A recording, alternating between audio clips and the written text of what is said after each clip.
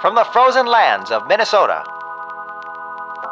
Two adventurers, Adam and usually Dave, battle the harshest internet connections to bring you another episode of the Digital Soup Podcast. Their opinions are unqualified, but the conversations are good.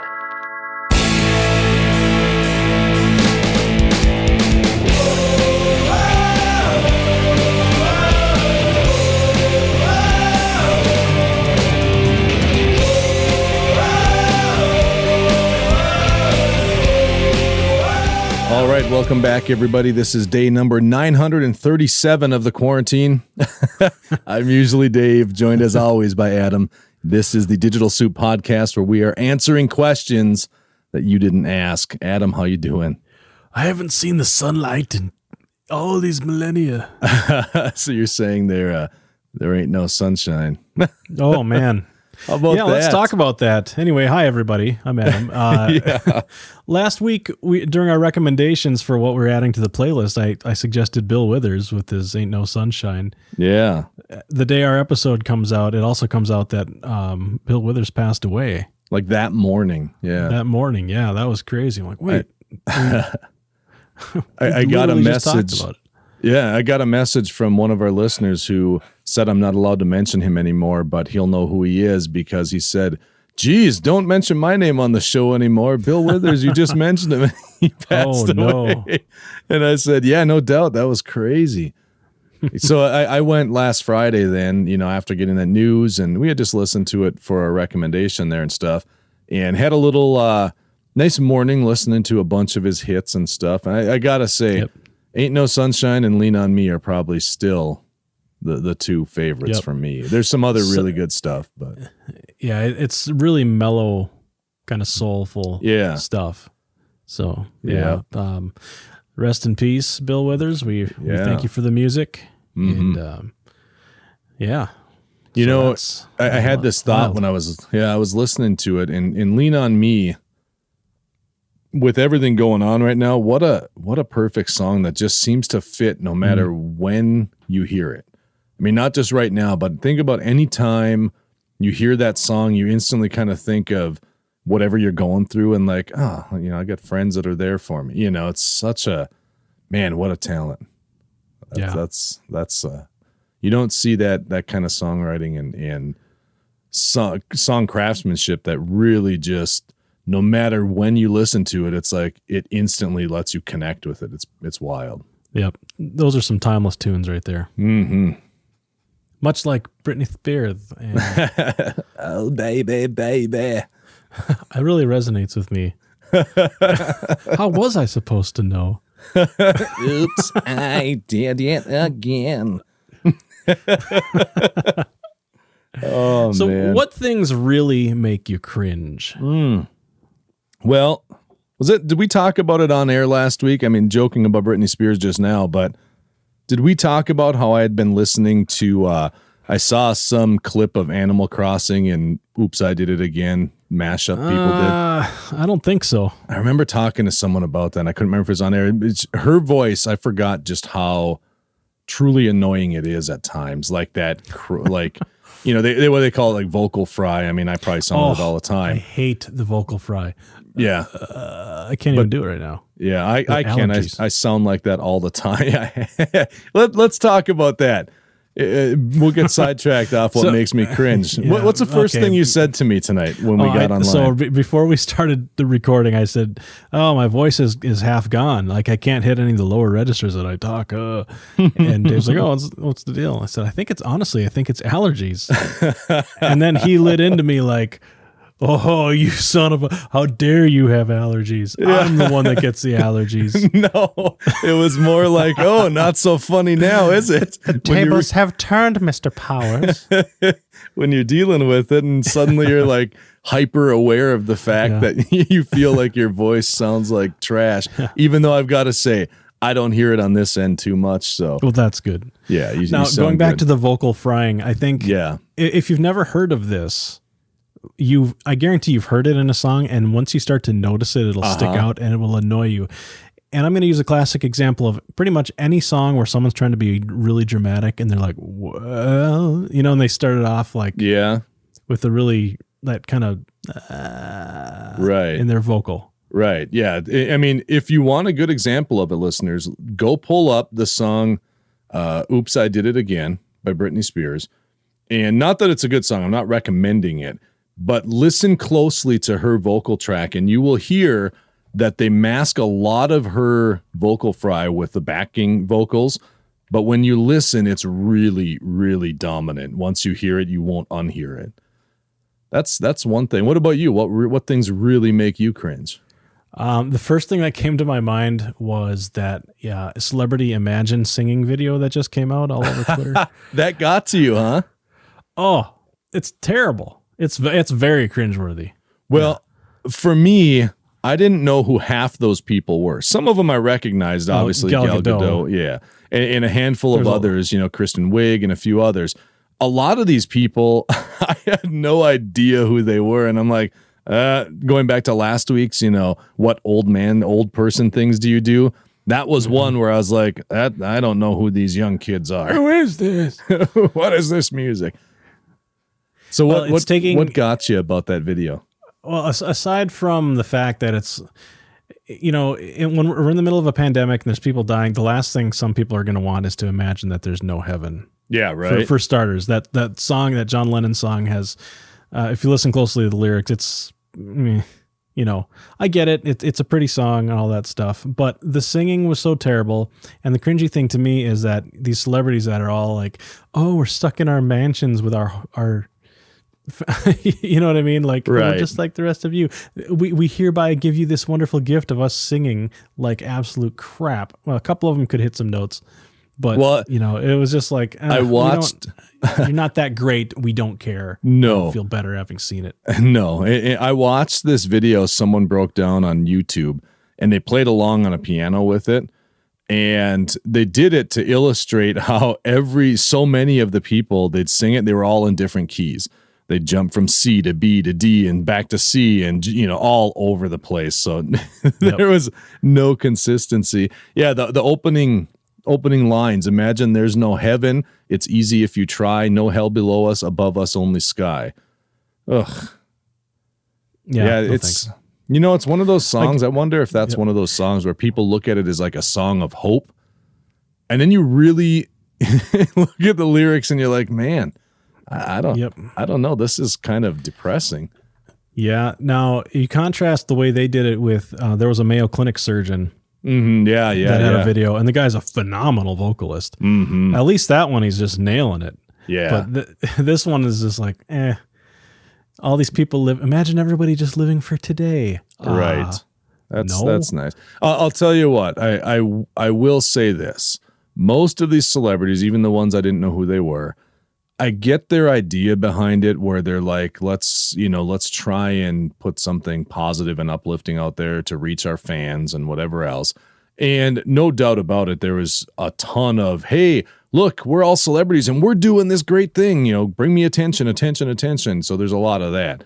But, on its core level, if they're genuinely just like, yeah, let's share something positive, I get it. But, it was, that video was pretty cringy. So I'm just going to go out here and say John Lennon himself stated Imagine, which says, imagine there was no more religion, no more country, no more politics. Yeah. He says it's virtually the Communist Manifesto. And even though I'm not, and in his words, even though I'm not particularly a communist and I do not belong to any movement.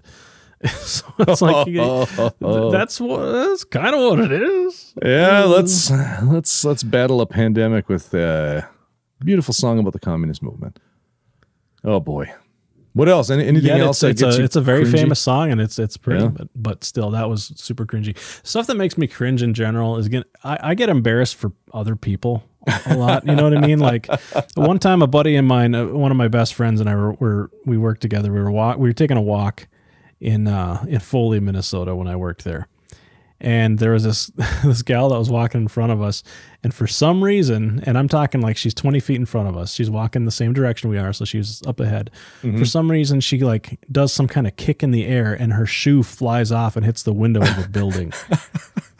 And she turns around and looks at us and realizes that somebody just saw her kickflip her shoe into a window. And she sheepishly just goes and gets it and then changes direction and keeps on walking. Oh, that's and we brilliant. laugh about it to this day. It's like, well, you know what else we could do? We could probably just kick our shoe over at a window. Oh, that's brilliant. I love seeing that stuff. Anything cringeworthy. I mean, you've got if somebody isn't wanted in a group of people and somebody comes up and they're like, hey, how's it going, everybody? And then they ignore them. That's cringeworthy. Yeah. But other actual, I can't think of any other real examples off the top of my head. How about yourself? The only one, I don't know if it's cringeworthy or just Or binge-worthy. no, flat out like I detest this is green olives. And I see where you're going with it. when my wife will eat green olives and then want to give me a kiss because she thinks it's funny, and I'm like, go get away from me, go brush your teeth. I want no green olive bread. That's one. Olives have a weird taste to them. Yeah. I guess other things would be like, when somebody scrapes their fork on their plate. See, that doesn't bother me scratches much.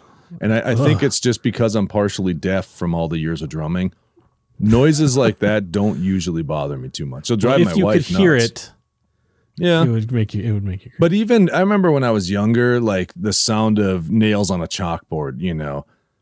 I know I'm supposed to be like, oh boy, that's cringy. But it just never really bothered me. Okay, And it doesn't bother everybody. Nails on a chalkboard aren't as bad as like the squeaking of the plate to me. Yeah. I just thought of one. Anytime somebody basically treats a kid like they're way younger than they should. Oh, baby talk. Yeah. Yep. And that's cringe. Actually, any kind of baby talk, if it's not to a baby, is cringeworthy. Especially like you watch adults do this to each other. But honey, yeah. Oh, baby, what? Shut up. Shut it. The last I was just thinking, the last time I saw something that really gave me a reaction like, oh, I literally cringed. I had an uncle of mine.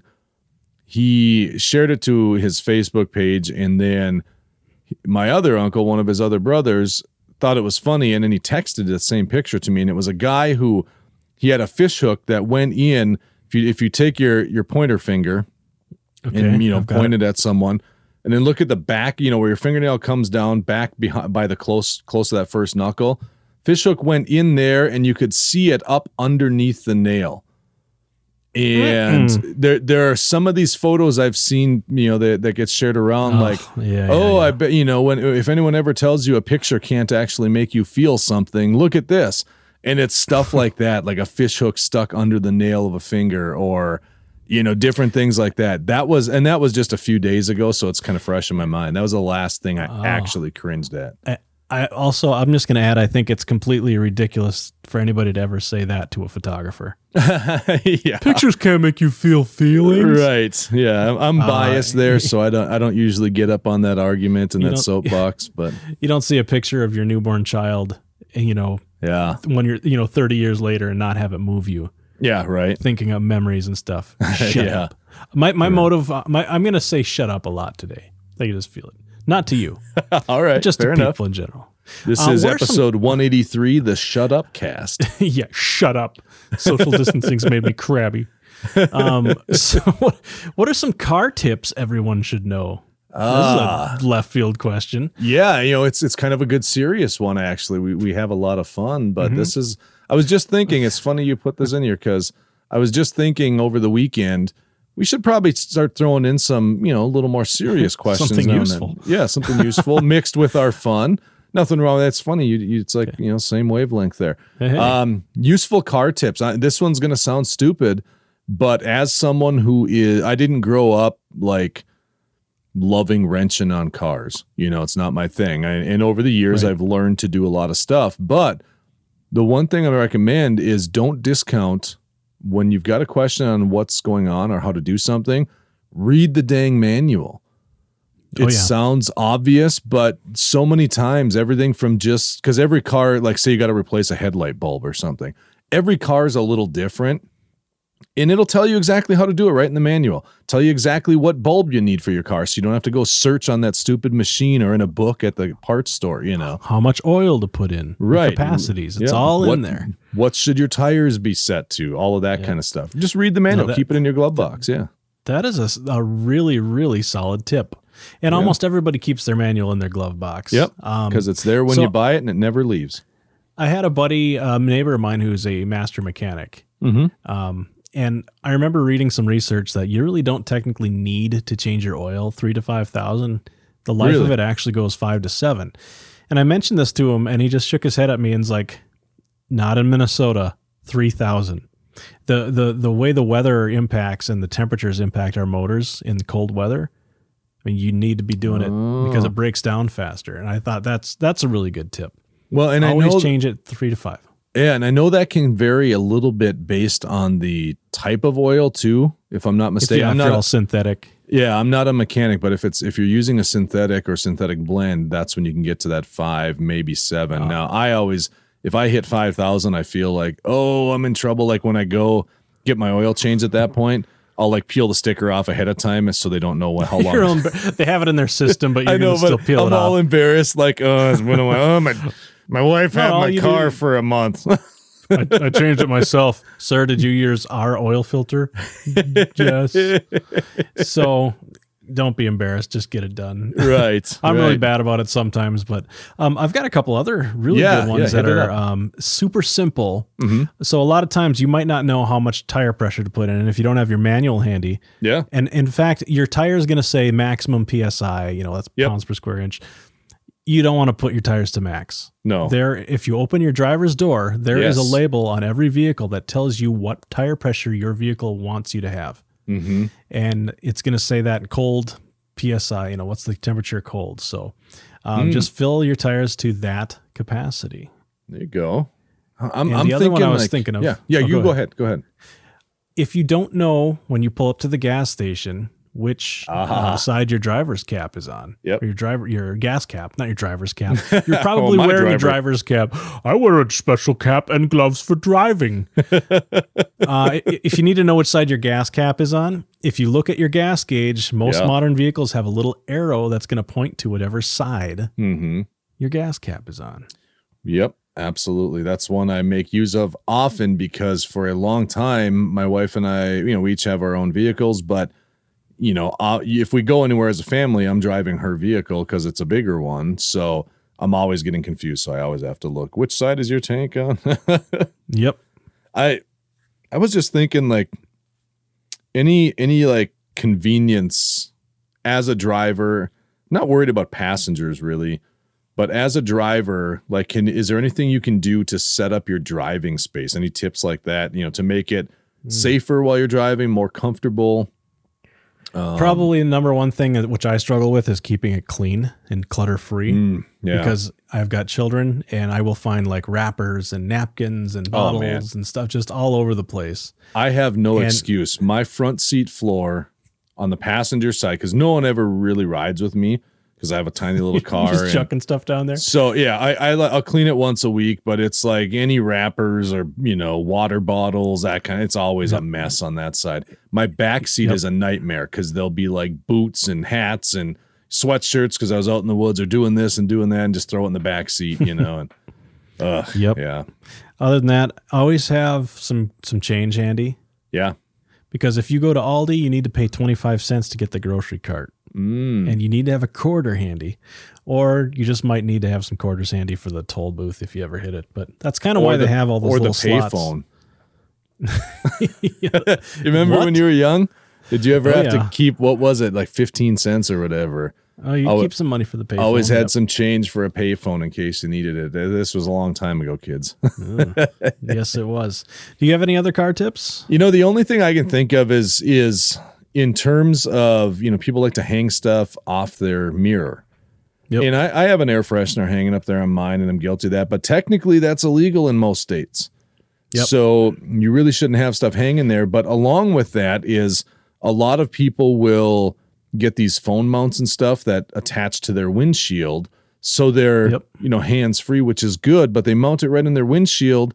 blocking their view, which is dangerous. So in my car, what I did, I found, you can find them on Amazon. I don't have a link or anything here, but it's essentially just like a clamp, that goes, and it's got a big gooseneck off of it, a bendable neck on it.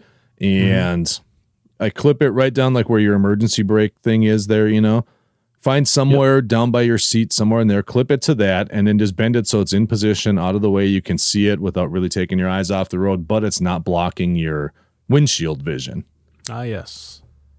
Nice. Yeah. I like that. I would also, in Minnesota, if you can keep a, you need to keep a winter survival kit and all that stuff, but also a glass breaker is good if you can get one, because if you ever go through the ice, not everybody's going to have that problem. Right. In fact, hopefully you don't. But no kidding. Anyway, man, we took a lot of time on that question. Yeah, right. Rotate your tires, folks. Listen to your manual. Read the manual is probably the best one because it's got all the information we just talked about. Yeah, basically, right? Let's say you wake up and it's 2050. What is the first thing you Google? After what year is it? 2050? No, that's the first thing I look at. How do I know it's 2050? I'm going to go ahead and say that whatever computer or clock you're on's got it on there. Okay. So I guess, whatever computer or phone you're on. Are you on a clock? I can't say words good. if I'm by myself, waking up and I see this computer just sitting there, and I'm going like, to the adult section. No, and I see, I see, holy crap, what's going on? It's 2050. What's happening? First thing I do is probably Google myself to see what happened to me. Where have I been this whole time? Yeah, I would probably, Google my kids and my wife, see if see the immediate family. If I just woke up.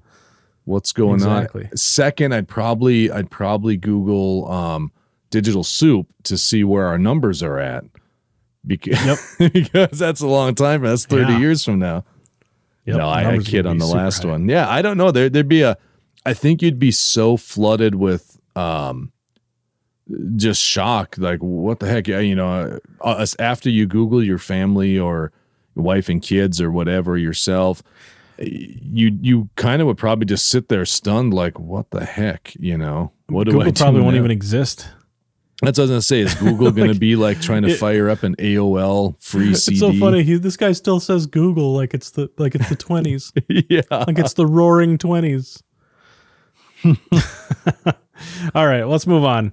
Yeah. What internet slang can you not stand? All right, fam. What's up, Digital Soup fam? What up, fam? I hate that whole fam.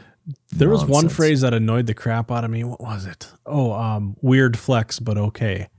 Yeah. Get out of here. Yeah, and at least that one I understand a little bit. Bro. That's probably the most overused. Yeah, it's not even internet slang. It's just insert adjective followed by AF.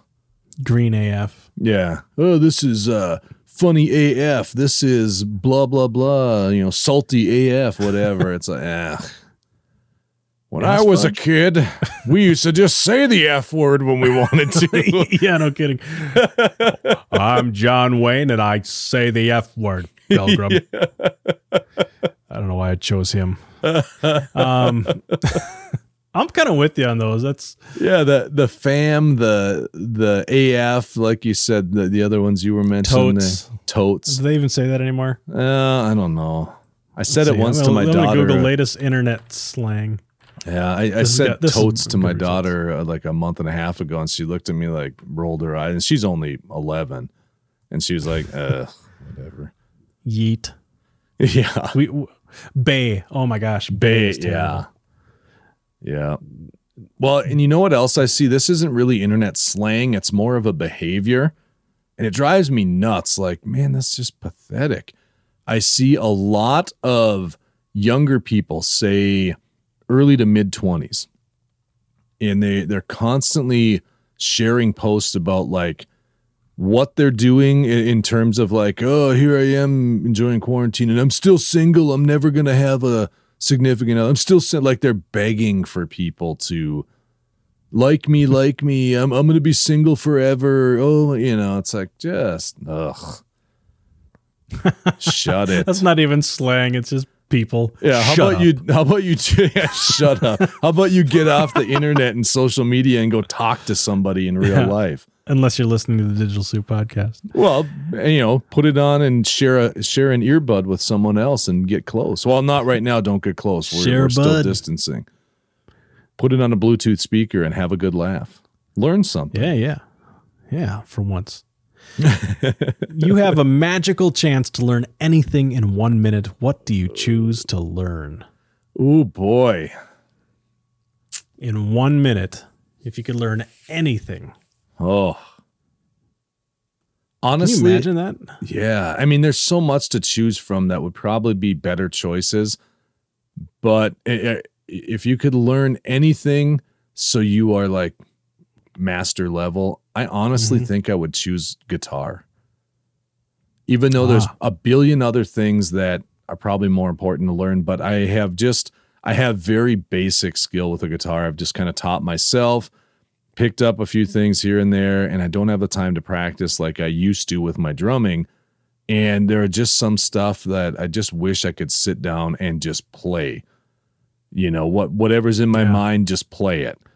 Instead of having to look at a chord chart and be like, okay, these 3 fingers here with my tongue sticking out the side of my mouth, like, that's an A. I got an A, 1 chord. All right, there's only 37 more to learn in this song. I was kind of thinking like a doctor. Yeah. But I couldn't handle that. No. So I don't, that's a really tough one. And learn anything in a minute. See, go ahead. There's a lot of choices out there. Do you want to be a master martial artist, a master painter, photographer? Yeah. Learn another language in a minute.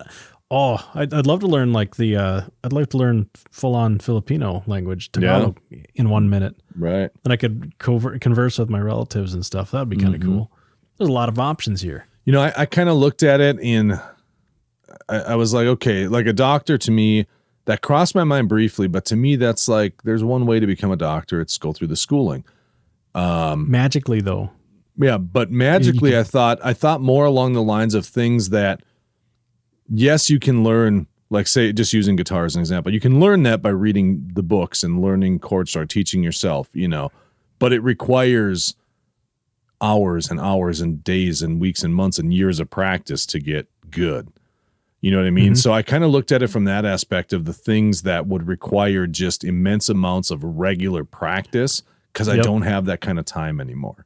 Right. Well, that's kind of why I lean towards like, it would be kind of awesome to somehow be a master swordsman. Yeah. Something in a awesome. minute or learn a language or anything that requires practice.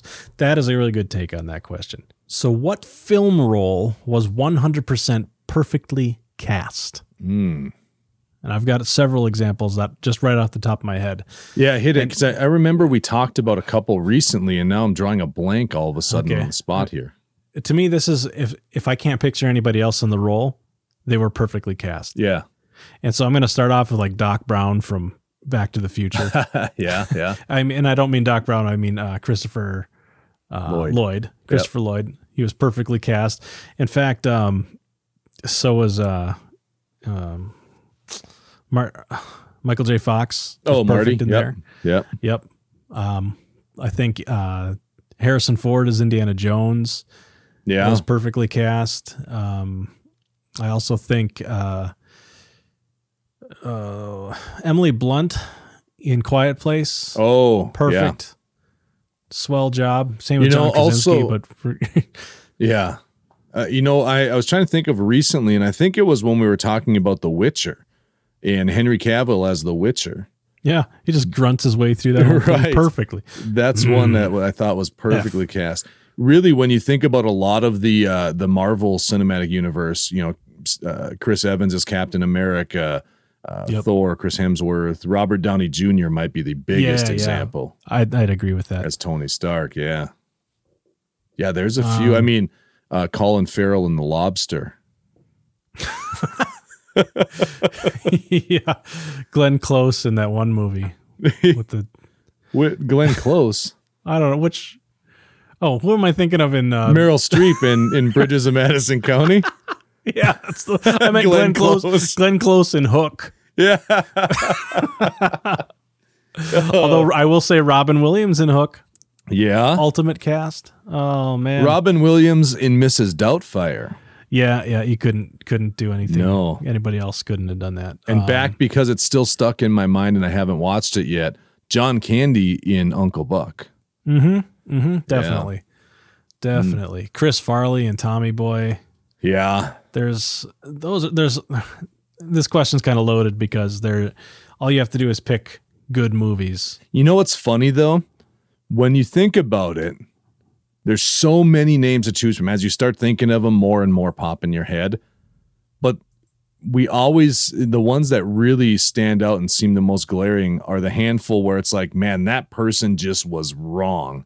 That was not a good casting. You know what I mean? Oh, yeah. Yeah. Do we have any examples of that? Oh, boy, off the top of my head now, I'm thinking. We'll have to come back to that one next year. Next year. I can't say things. Well, I'm glad you're planning ahead with the show notes. 2021, we're going to talk about it. Stay tuned. Cow. Okay. It was. I started thinking next episode and next week, and it came out next year. It's these allergies, Dave. Yeah, right. I know it. I suffer. Anyway. Yeah. Well, that should be a follow-up question. Well, maybe we'll come back to that one. And now, Digital Soup recommendations. All right. So my recommendation today is the Private Internet Access VPN. And essentially what it is, it's a VPN service. It's a paid VPN service. I don't feel like not paying and getting some free one that's full of ads and other things because we're talking about your internet security here. Yeah, right. So this particular one, you've got a client for your phone. You've got a client for your desktop PC. It's super easy to use. You can choose your location. You can say automatic and it'll pick whatever server is at the closest ping. Or you can choose a different country. It's actually come in really handy for testing, for security stuff. Like, can I access this website from this other country? We can use this to test it. Sure. But most importantly, it's encrypting and keeping your privacy intact from your ISP if you're worried about that sort of thing. Or if you're in a hotel, and I've got a lot of conferences and stuff, and you always go to the hotels and they've got open Wi-Fi or something like that. You turn this on and you're not going to get snooped generally because all of your traffic's encrypted. So this is the one that I use, and I recommend that one. What did you say? And maybe I missed it. I apologize. Did you say what it runs, like cost-wise? Let's see. The actual cost is a good question. Looks like it is about $70, $60 for a year. Oh, that's not too bad. $5-6 a month. Well worth it if you're in need of that. Actually, it might be even cheaper. It looks like they're 2 months. They've got right now a 2 months free plus yearly, and it's $40. Oh, really not bad. No, not too shabby. Very There's cool. a lot of different VPNs out there. You'll see different reviews on all of them.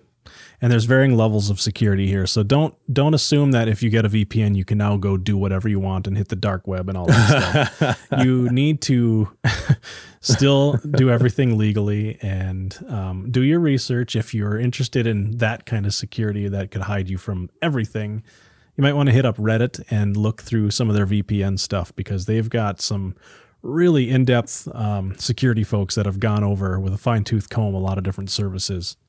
Well, yeah. I mean, and if you wake up and it's 2050 and you're trying to Google stuff, you don't want the government knowing you're awake yet. No, exactly. You're still in that cryo chamber that just misfired, and we finally came out with the episode that talks about the people that were cast wrong.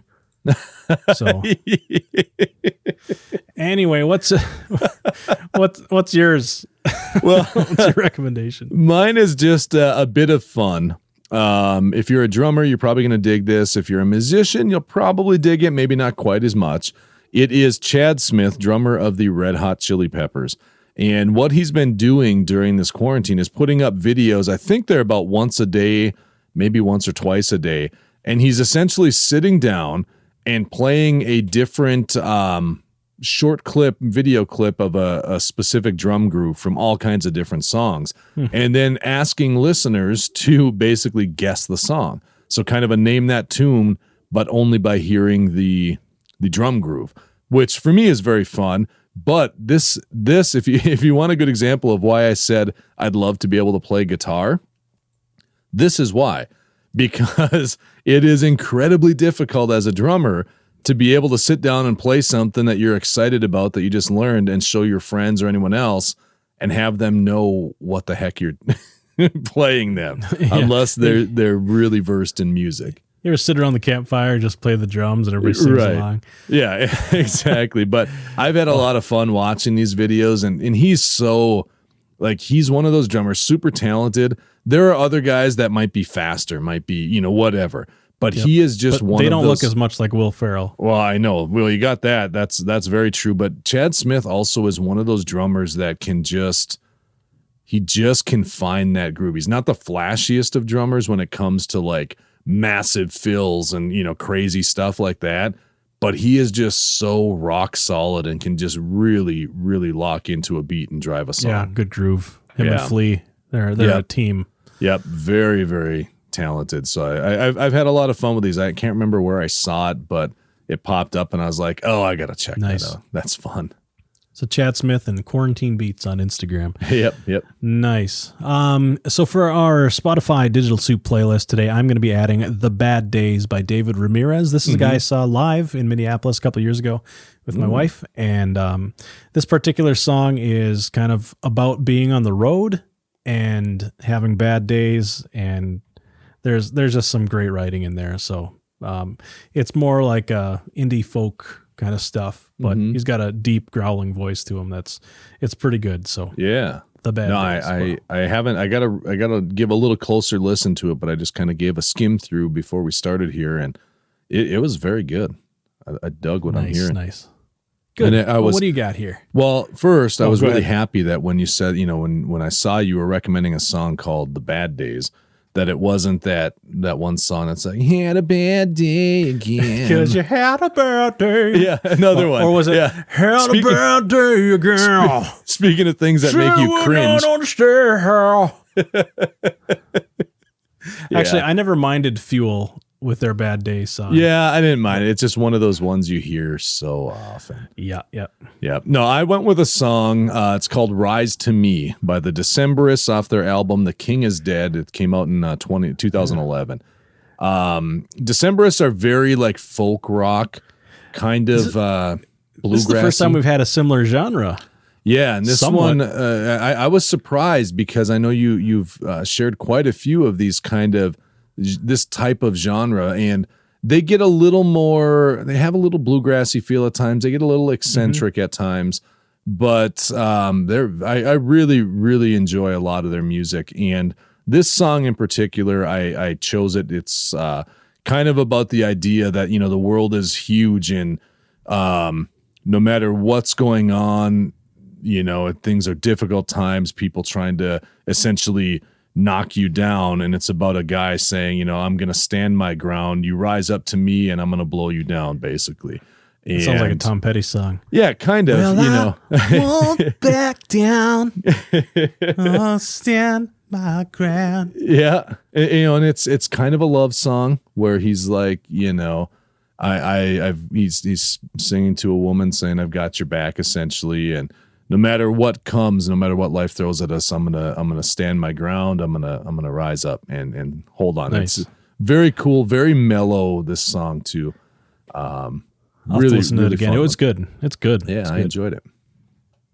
All right. Well, and now a word from your two favorite hosts. Hey, wait. Who are those guys? Usually Adam and typical Dave. Oh, Allergy Dave. Allergy Adam and usually Dave.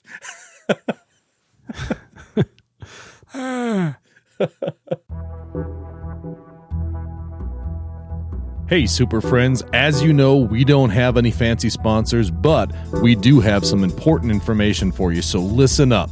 First, if you want to keep up with everything we're doing here at Digital Soup, including how to find us on social media, all the ways to subscribe, and even how to support the show, head to digitalsouppodcast.com. We appreciate all of your support, including sharing Digital Soup with your friends. But if you want to do more than share, hit that button that says Patreon on the site and help support the show by becoming a Digital Soup Patreon backer. Of course, Dave and I stay busy with our own projects outside of the kitchen as well. Dave is having creativity-fueled discussions designed to motivate, inspire, and encourage you along your own adventures in creativity with the Adventures in Creativity podcast. You'll find him at aicpod.com. And if you're interested in some amazing sci-fi stories from years gone by, I've got you covered with Yesterday's Sci-Fi. These are amazing classic sci-fi stories in an audiobook format. So what are you waiting for? Head on over to yesterdayssci-fi.com for all the details. Man, that's a lot, huh? Well, just remember this: digitalsouppodcast.com, yesterdayssci-fi.com, and aicpod.com. Now then, thank you again, all of you that are listening, for taking time to join us every week, and let's get back to the show.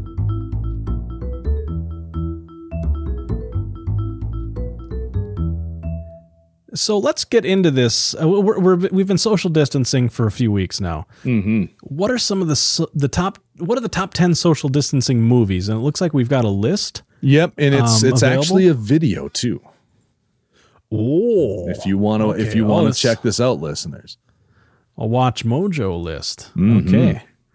So this comes from based on a list by Nick Spake at watchmojo.com. Right. And basically, let's get into this. What are the top 10, according to this list, social distancing movies? Yeah. And of course, last time I kind of threw out Interstellar, because you can't get much farther away than having to go through a wormhole in a black hole. But let's get into this list. Well, at number 10, this one, I didn't even think of it, but it's so true. 1990s Home Alone. Perfect. Yeah, I mean, this is, I'm going to read the quote here from the site, and you can probably see this in their video too, but they say, who says a social distancing movie can't be also a feel-good movie?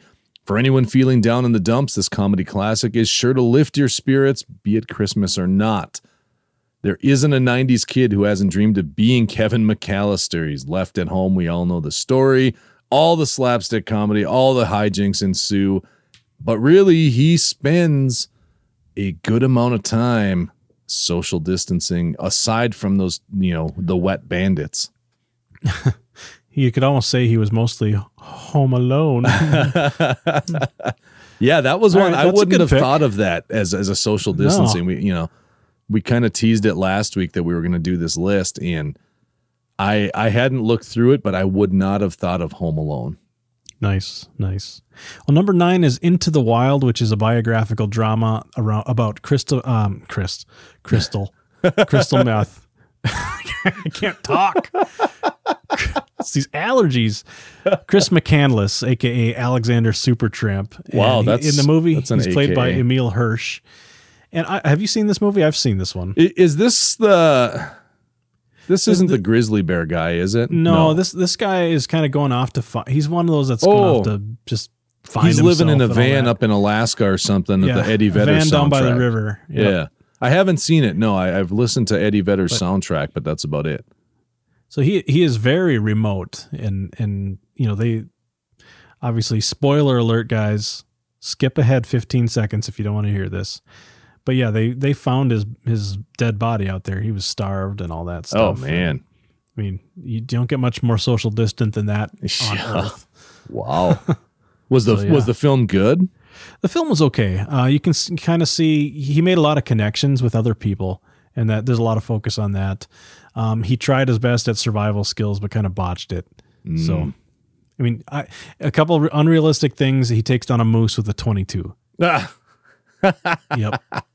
So, I don't think whoever did the movie was a firearms knowledgeable. Right. But he uses a 22 to take it down. Wow. As far as I remember. Based on their comments on this, it says some may see McCandless as an inspiring figure who had the adventure of a lifetime. Others may view his story as a cautionary tale about the price of isolation. Ultimately, this is a film about the beauty and cruelty of nature as well as human nature. So Sounds like a pretty deep film, actually, but haven't seen this one though. It's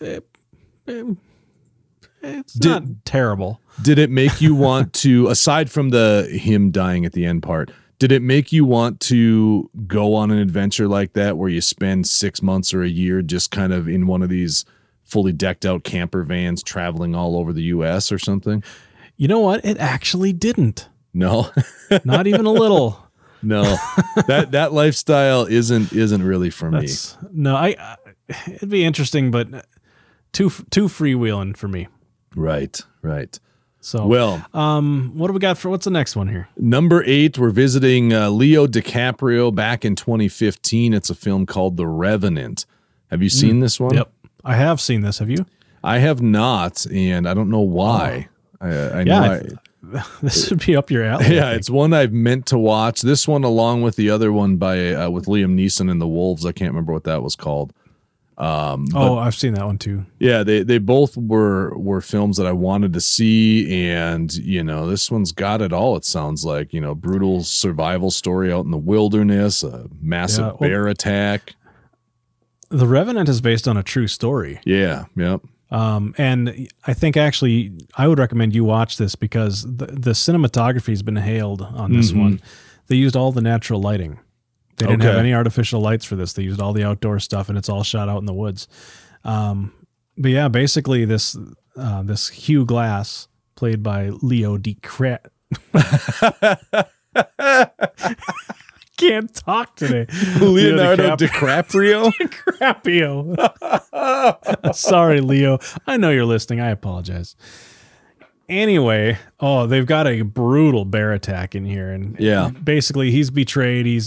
There's some nasty war scenes in here, like really with the native population and stuff. It's something to watch. I remember after I watched it again like 2 days later because I liked it. I should probably rewatch it, but I recommend that one. This one I need to watch. I'm not familiar with this cinematographer, Emmanuel Lubezki. But yeah, I'm looking at an article. Well, he worked with Leonardo DiCaprio. So. Yeah, I guess he won. This cinematographer won his first Academy Award in 2014 for his work on the film Gravity with Sandra Bullock. Also did work on Birdman with Michael Keaton and The Revenant here. Yeah, like you said, used only natural light. All I remember seeing about the cinematography in The Revenant was the color grading they done to everything. Has this real cold and blue cast because they're in the wilderness. Well, in 2016, they got 3 Academy Awards for this, as far as I know. Yeah, Leo DiCaprio got Academy Award for Best Actor. That the director got Best Director, Alejandro Gonzalez Iñárritu. And then they got an Academy Award for Best Cinematography from Emmanuel Lubezki. Okay.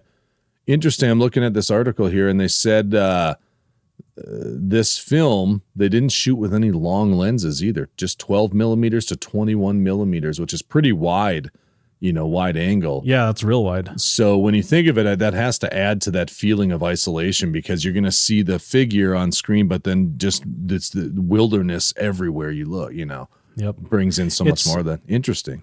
However they shot it, the sense of being there was it was good. It's definitely worth the watch. I'll have to check that out. All right. Number 7, The Martian. Yeah, how did we not think of this last week? I don't know, but that's a great movie about solitude. He is the best botanist on that planet. Yeah. That's a good movie with Matt Damon. I want to read the book. I heard the book is pretty good too. I should probably do the same. I've heard that as well. But yeah, this is The Martian. Of course, he's stranded there on Mars, trying to figure out a way to communicate with Earth and to make his way home. And he's the sole inhabitant of the entire planet. Now that is social distancing. Right. Stuck on another planet, no doubt. Man, that was another one though. Oscar winner. It was good. Beautiful cinematography from what I remember. That's also 2015. I wonder though if it won anything much or if it was just an Oscar nominated film. Because The Revenant won a bunch that year too in 2015. So, Now the next one, number 6, This is a film that at first I'm still curious. I want to see it. I haven't seen it. It's pretty new. It came out in 2019. I was very excited to see it because it's produced by A24 Studios, which they've been putting out some really interesting films. And then we watched The Lobster, and it really made me wonder if this is a film I'm going to enjoy. And it's I've a film never even heard of this. Yeah, it's a film called The Lighthouse. Stars Robert Pattinson and Willem Dafoe. It's shot in it's all black and white, but also very gritty looking, super contrasty film. And the story is that essentially they're two lighthouse keepers confined on an island in this lighthouse, and basically a storm comes in. The settings are bleak, minimal living conditions. Apparently, according to this thing here, it says booze is the only form of pleasure. Well, that and mermaids. Anxiety emphasized by black and white cinematography, as well as the claustrophobic aspect ratio. And so I guess the film, there's some kind of drama that happens. The characters get suspicious of each other, and it's a matter of seeing which one of these guys are going to crack first. And it's got good reviews. Yeah, it's one of those films that's highly, but then again, critically so did acclaimed. The Lobster. What's that?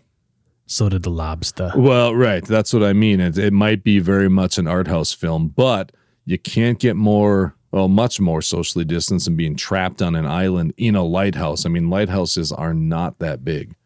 True. Very cramped. Let's keep it moving here. Number 5 is Solaris. Solaris, yeah. George 1972, Clooney. Not the new one. This is the older one. Oh, this is the old one. Okay. Yep, and this one came out when most people associated sci-fi with strange worlds and extravagant set pieces. Sure. But Andrei Tarkovsky's film finds the simplicity in interstellar travel, although the real journey is into the human psyche. Says even if you remove the space station setting, Solaris would still be a thought-provoking story about a psychologist coping with loss. So it sounds like they're just kind of quietly going through space, dealing with stuff. Well, did you see the George Clooney, the modern one? I mean, that's old now too. I think I did, but I don't remember it at all. I remember really disliking that film because I remember it starts off, and the way it starts and the way it ends it felt like you walked in 15 minutes late and like you left 10 minutes before the film was supposed to end. Like it was a really weird, like it just kind of jumped in. You didn't really know what was happening. I should give it a rewatch, but maybe I should watch this version here, the 72 version, if I can find it. Or watch The Revenant instead. True. All right, what do you got next? Number 4, one of my favorite films still in the last couple of years is A Quiet Place from 2018. This one we know all about. Now, the family is close. You see, interaction between the two parents and the kids. Well, 3 kids, soon to be only 2, as the film starts out. But they are forced into isolation because the monsters, the aliens that are, terrorizing the planet Earth, feed off of sound. And so they have to be very cautious, very solitary, and very careful. And so it's one where sound plays a huge factor in this film. So listen to it with some good headphones in a quiet room, and really, really just marvel at the storytelling. It is a beautiful film. So Looking much forward to the tension. second one.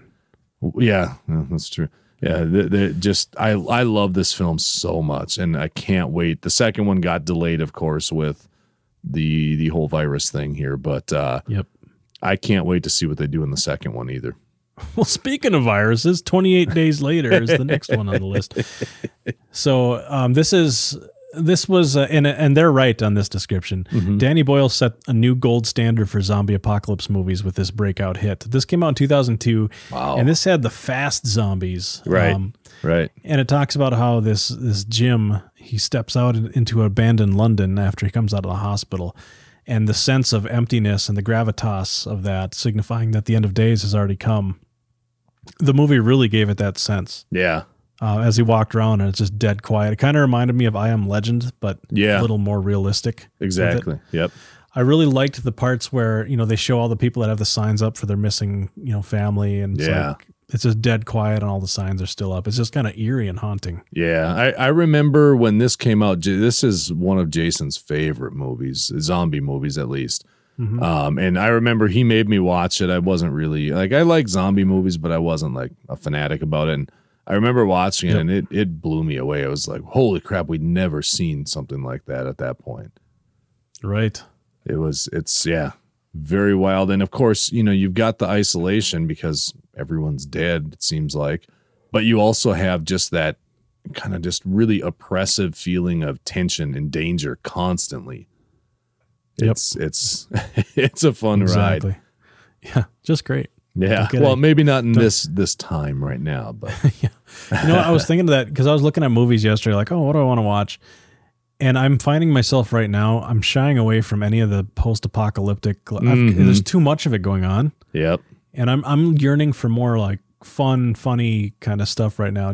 And I've always been a huge fan of that genre of the not of zombies in particular, but just kind of dystopia and stuff like that. And it's like, I'm not with now. You. I know I've had this desire lately. Well, I've been rewatching Parks and Rec a little bit. Here and there, just kind of, and I would just want something quick because they're like 20 minutes long. And so that's fun, getting some good Ron Swanson laughs in. And I've had this urge, Uncle Buck obviously is one I keep talking about. I got to rewatch that. And I've also had an urge to go back and watch all of the like classic Sandler and Chris Farley and David Spade type movies because those were so much fun back in the day. Oh, yeah. Classics. Yep. Kind of go back to what's good. Yep. So what's our number 2 one here? Number 2 is one I mentioned last week, Castaway with Tom Hanks. We all know the story here. Not a shock. This guy's again stuck on a remote island and just a what is it called? Wilson, the volleyball with a bloody handprint on it. Now, what did they name? Well, never mind. What's that? The volleyball was a Wilson brand, wasn't it? Yeah, I think that's why it was called. It wasn't because Wilson. his wife was named Rita Wilson. No, I don't think so. Although that would be a very clever nod to a spouse. Could be both, I always like that he was like, I got a dentist named, what was the dentist name? Spalding. Oh, yeah. Yeah, that's right. I haven't seen Castaway in a long time. And then he gets back and his girlfriend married Dr. Spalding. Right. Yeah. Yeah. Well, there's another one. Not to derail us, but didn't he have another film where he is from another country and something happens with his passport or something happened? He's like stuck in an airport for years. I think I have that movie. I can't think of what it's called, but he's like, he plays someone of another nationality and he's like stuck living in this airport for literally Catherine years. Zeta-Jones. Oh, yeah, his country's like, won't take him back. They couldn't take him because he wasn't officially from anywhere. Yeah, something goofy. Like that. Yeah, and that's he's around people in the airport, but actually that's pretty isolating feeling as well because he's just living in an airport. Yep. All right, before we do the number 1, I'll let you do the number 1, but here's a few honorable mentions. Gravity from 2013. Mm-hmm. Of course, Sandra Bullock by herself up in space. Mm-hmm. Lost in Translation, which I've never seen. Oh, I've seen this one quite a few times. It's critically acclaimed. It's a really well shot film, but it's kind of have to be in the right mood to watch it. Okay. I don't know if I'd call it isolated though. It's lonely feeling, but it's not really. I mean, they're in Japan spending time with each other. It's Bill Murray and Scarlett Johansson, and there's people around all the time. So I don't know about self-isolating in that one.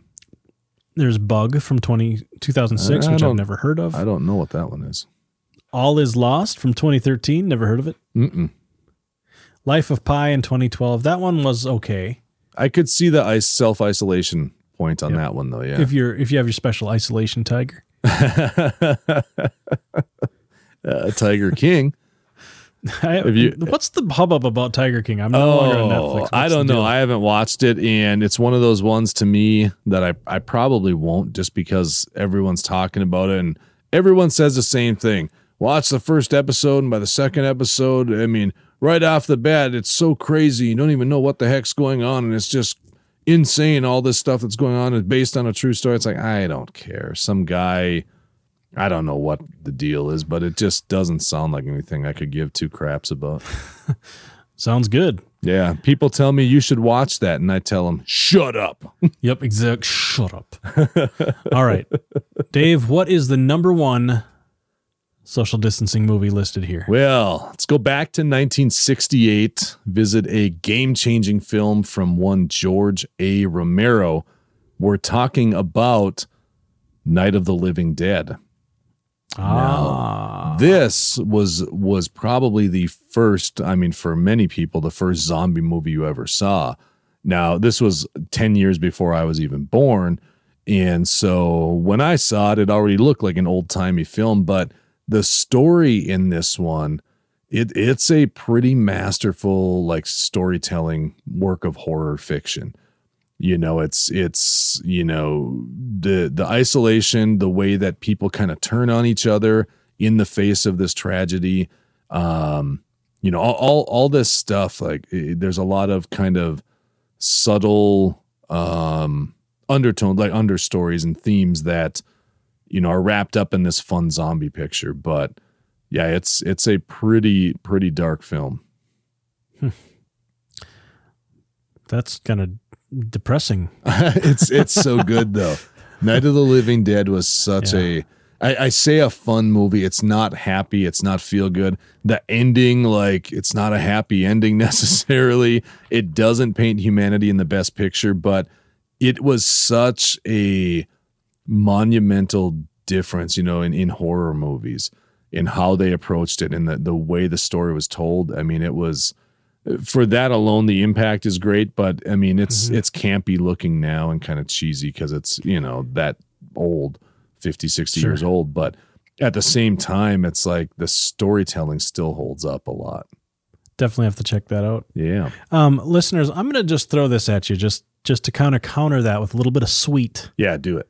Which is, here's some good feel-good movies for you to check out. Bonus list. Suddenly off the top of my Google search, Princess Bride. Ah, yeah. You're going to feel good about yourself after you watch Princess Bride, of course. Groundhog Day. Yes. Fantastic movie. Shawshank Redemption. Mm-hmm. One of the best prison movies of all time. We're going to go School of Rock. That one's awesome. I love that film.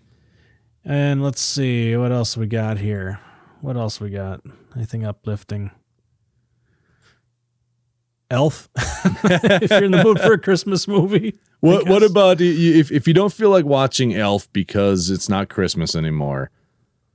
Throw in something like old school. Throw in with Will Ferrell. Throw in something like Anchorman. The first one, not so much the second one, although that's okay. But the original Austin Powers. Oh, yeah. Few of those kind of films, too. Get your spirits up, have a good laugh. And we'll throw Hook back out there again. Yeah. Hook is good. And if you're looking for something else to watch, I can't tell you how it is because I haven't watched it yet, but I'll be watching it in the next couple days. Avatar, because we are going to be reviewing next week for our super review. Finally, I'm going to see Avatar and see what all the hype is about. So watch that and then give us a listen because you can... starring Glenn Close. And Leonardo DiCaprio. Oh, man. Hey, listeners, I apologize.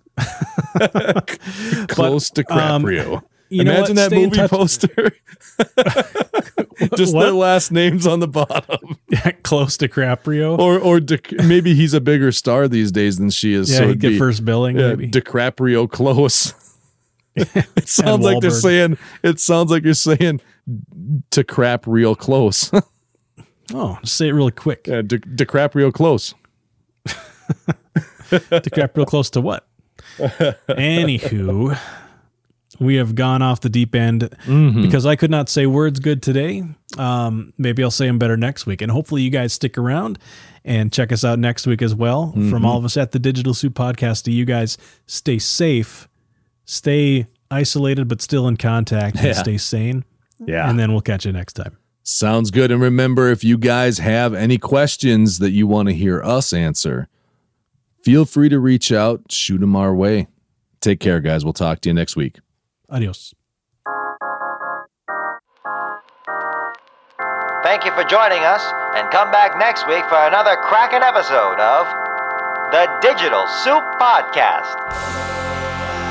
This has been a Digital Soup production.